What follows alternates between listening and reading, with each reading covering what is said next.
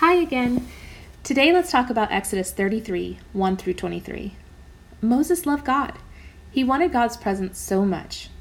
After the golden calf fiasco at Mount Sinai, Moses is worried that God won't be going with the Israelites. Moses knows from being with God all this time that if God doesn't go with them, there's no point in going. He asks God to make the people distinct, set apart because God's presence is with them. That phrase stuck out to me. God's presence makes us a distinct people. There are no other people like God's people, then and especially now. God's presence changes everything. Our lives don't function the same without the gospel, without the presence of the Holy Spirit. The Israelites got God's presence in a physical form, but we, because we believe in Jesus, have the indwelling presence of God, the Holy Spirit. That is so completely amazing. Moses wanted to see God's glory so badly, and God also says yes to that. But Moses wasn't allowed to see God's face. To me, that is so mind-blowing. Moses cannot see God's face then because he would die. But Jesus comes to earth and people can interact with him, touch him, and see his face. And now we get to have the presence of God with us all the time. We can't even get away from it because it is in us. We no longer have to long for a glimpse of God's glory and worry that when we mess up, that God's presence will go with us no more. All we have to do, because of the payment of Jesus, is ask for forgiveness, and we have his presence. Another thing I noticed was Moses' care for the people that God had entrusted him with.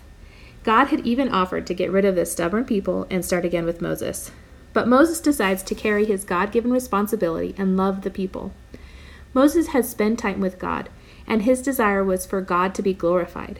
God's glory shines for the whole world to see when we care for his people that God has called his own. Sometimes they don't behave the way that they should.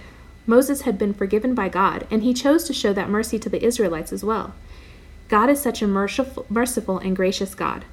He went with the Israelites, even though again and again they turned from God and they ignored what his perfect law was.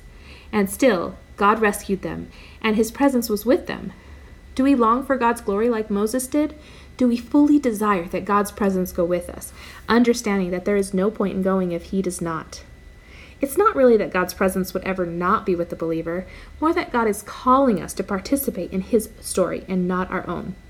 We have the freedom to choose to continue in our own direction, but is that really the best use of our time or energy? God has a plan for our life, and as we walk where God wants us to walk, we will be most fulfilled and have the greatest impact as his story unfolds in the world around us. Let's pray. Father, we ask that your presence would be evident in our lives. We ask that you guide us in the direction we should go, and that we would walk where you lead us. Amen.